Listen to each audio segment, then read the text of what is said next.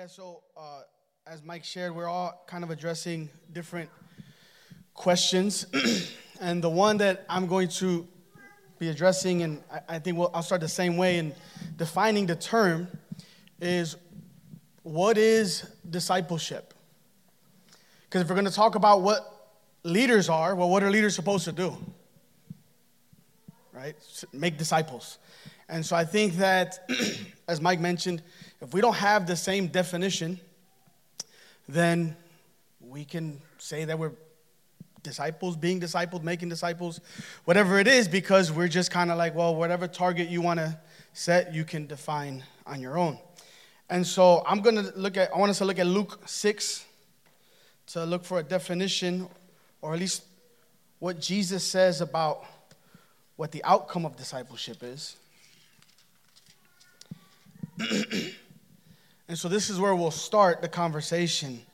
In Luke 6, verse 40, Jesus says, "A disciple is not above his teacher, but everyone, when he has been fully trained, will be like his teacher." Simple, short answer. A disciple is a student. Students are trying to learn something. There's a posture in your heart as a student that you're like, I'm here to receive something. I'm here to learn how to do something.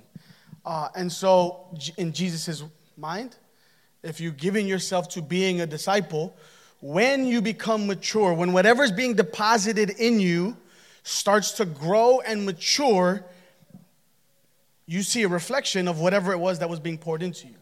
And so I would submit that all of us have been discipled and are making disciples. The question is whether or not we've been discipled well and are making disciples the way Jesus wants us to make disciples. Whether or not the things that are being invested in us are actually working towards us becoming like the teacher. Ultimately, we know the teacher is Jesus. Ultimately. But in his wisdom, the way he has set it up, he's given us one another. He's given us each other so that as you become like your leaders, you become like Jesus. That's why Paul says, follow me as I follow Christ. That's the model.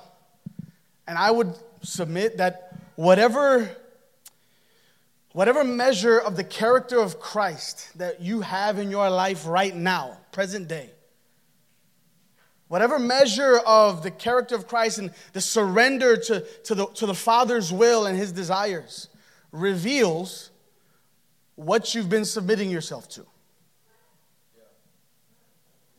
It's growing up. It's maturing in you. There's no new believers in here. Everybody in here that I'm aware of would say they've been walking with Jesus for a while. And so whatever level of maturity we have is a reflection of what we've been taught, what we've been putting on the inside of us. And unfortunately, in many cases, we see that sometimes people just get discipled by a different definition. You know, if you know me, you know I was discipled. Janelle and I were discipled by Dave and Danielle Papavici. And I remember 15 years ago, I asked Dave if he would disciple me. And what I was asking him was, would you sit with me, meet with me once a week for a couple hours? I tell you my problems. You give me some Bible verses. We pray. Do it again next week. That was my understanding of discipleship. And I remember at this point in my life, Dave was the godliest man I had ever met. I'd never known anybody that walked with God the way he did. I wanted what he had. So I asked him to disciple me. And the godliest man I had ever met said, I don't have time for that. And I remember being like, oh, I wasn't expecting that. But he didn't have time for whatever my definition of discipleship was. And so if you know my story, Dave delivered pizzas for a living. And I happened to live in the area where he delivered pizzas. And so I would get out of work at 5 o'clock, take the bus to the pizzeria, and I would deliver pizzas with him 2 to 3 times a week. A couple hours each night. I was dating Janelle. I was single. I was dating Janelle. I didn't have any kids. I wasn't married. And so I thought I was just hanging out with Dave. And honestly, it took me 6 to 8 months before I realized that I was being discipled, that the Lord was using him to shape and mold me into Jesus' likeness and character.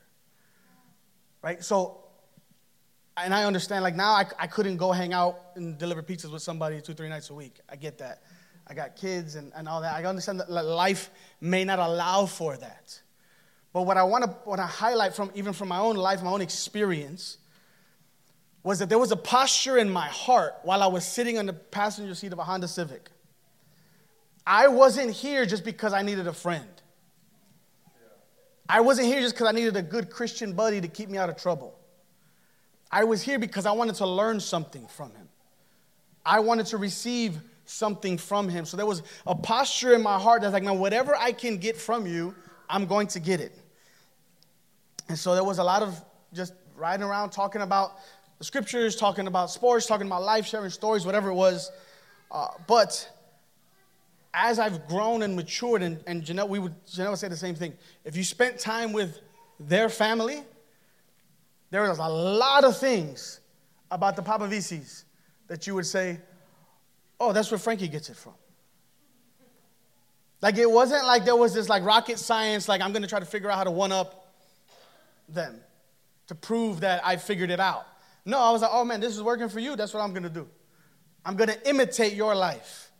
Our family looks very similar to the Papavisi's family structure, the way they do things, to present day. Jubilee just turned 13 in January. Is my first teenager. Dave's got 3 of them. So there's still, to this day, questions like, how does this work? Give me wisdom because you've gone ahead of me. But that's what discipleship looks like. And so in Matthew 28, we all know this passage.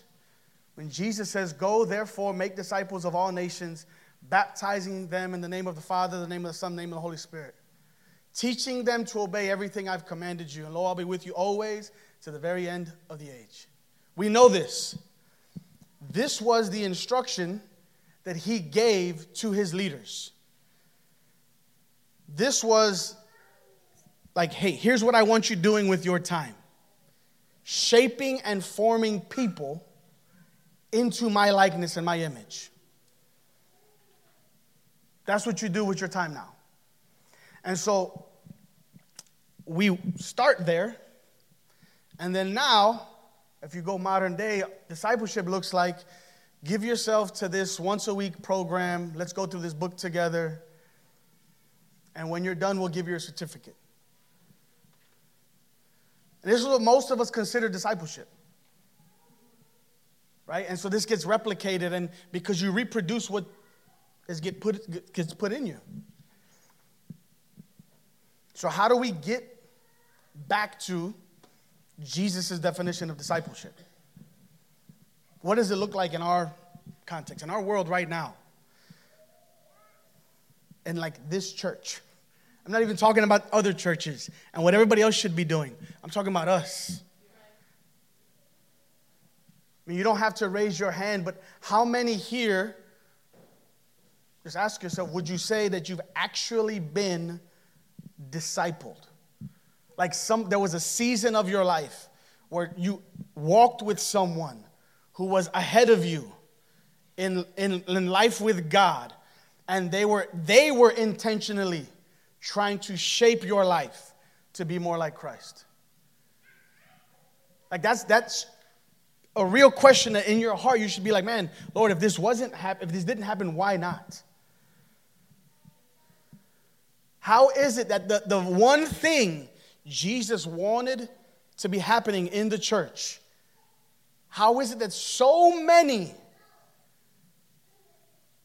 have gotten born again, baptized, sent off to ministry school, ordained, got into ministry, got to the mission field, you name it, having never actually had to submit their lives to someone for a season? How is it that's the main thing Jesus wanted us doing, and some of us in this room would say, like, that's never happened to me? But I got put in through the machine, right? Some of us get discipled, and whoever was pouring into us is more concerned with us feeding the machine than actually being shaped and formed into the image of Christ. And so if we don't see that we've been subtly tricked and duped into believing that there's something else that Jesus is after, then we'll just continue going on with the way we've been going on. But if we actually look at our lives and say, Lord, why am I here? Why are you in this room? Why are you part of this church? Did Jesus bring you here because he was really concerned with you having Christian friends?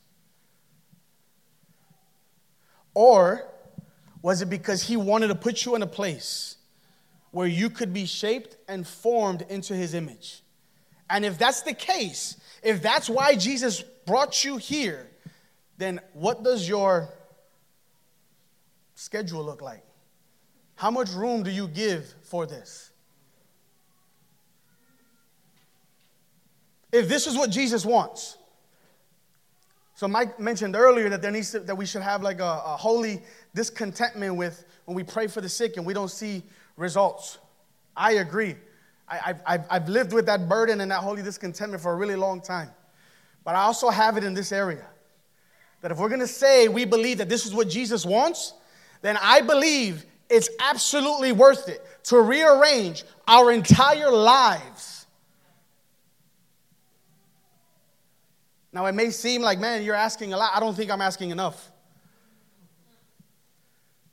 Because I believe it's absolutely worth rearranging our lives. And I would submit, because all of us are not new believers and we've been around for a while, that requires a little bit of humility to actually come to someone and say, hey, would you be willing to pour into my life?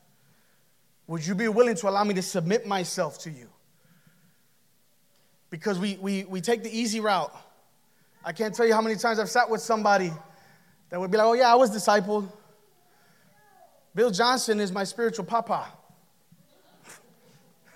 No, he's not. The amount of times I've heard somebody say, oh yeah, I got this. This person is my spiritual father. I've been discipled by so-and-so. Meanwhile, this person's never heard of them. You cannot get discipled on the internet. Think about it. Jesus had his disciples with him all day, every day for 3 years. With him all day, every day for 3 years. And they're still making bonehead decisions, saying things that they shouldn't be saying. Hey, Jesus, they're rejecting your message. Should we call down fire? Like, can you imagine? This is what, hey, Jesus, they're rejecting you. Should we kill them? What do you think? Right? After 3 years, Jesus tells them, hey, I'm going to the cross. I'm going to be handed over. Peter says, nope, not on my watch. He rebukes Peter. And then when it happens, what does Peter do? Pulls out a knife and tries to cut the guy's throat. Yeah, he got his ear, but you think he was aiming for his ear?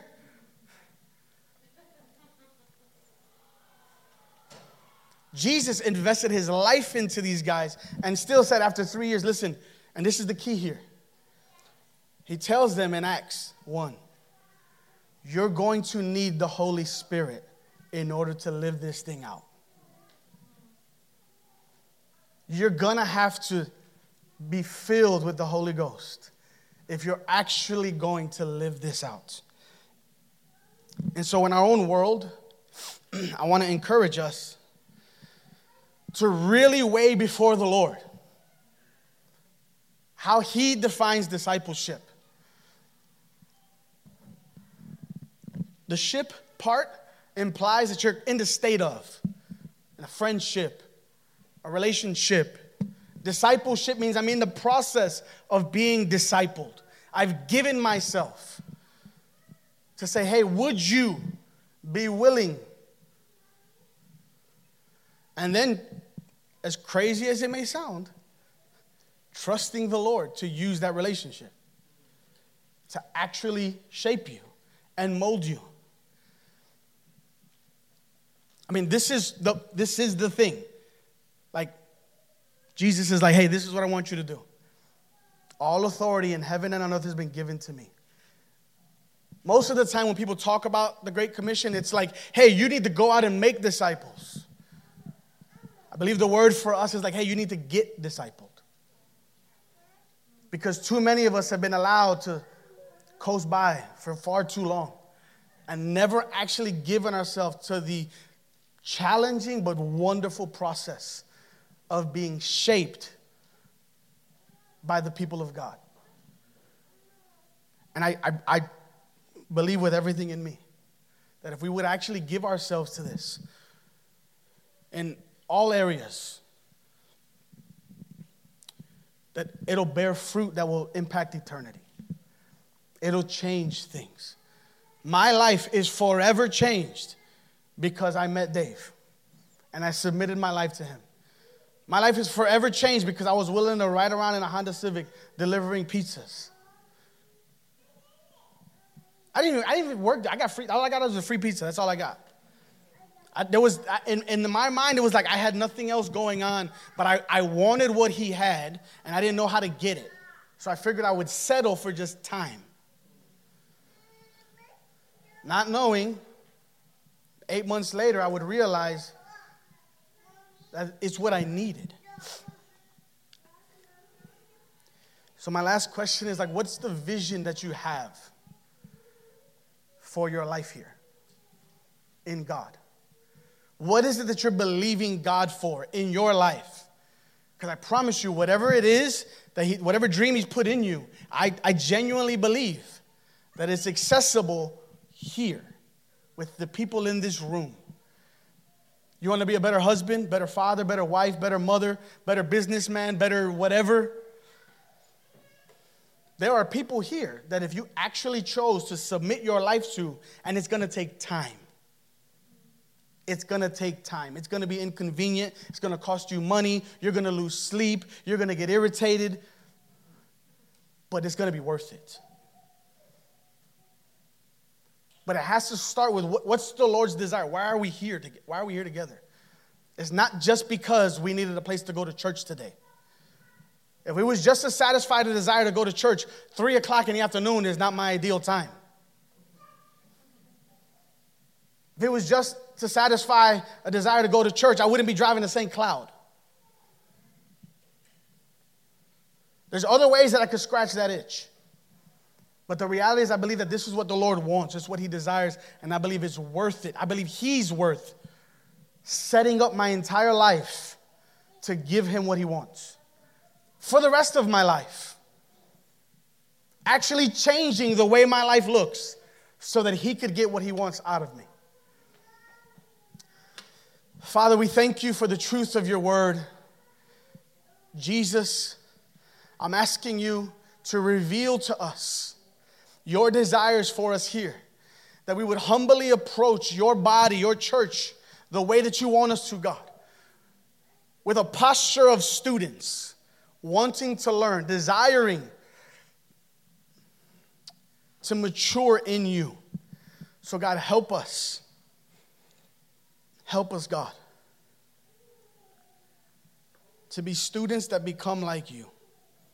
I pray, Lord, for the grace to walk in humility, the grace to be discipled, so that you would have a church here, Lord, that is truly and genuinely giving you what you want. We're shaping one another into your image. That we wouldn't just settle for good Christian friends, but that our relationships would be rooted in what burns in your heart, in every sense of the word. Jesus, we're asking you for help. We love you and we trust you in your way.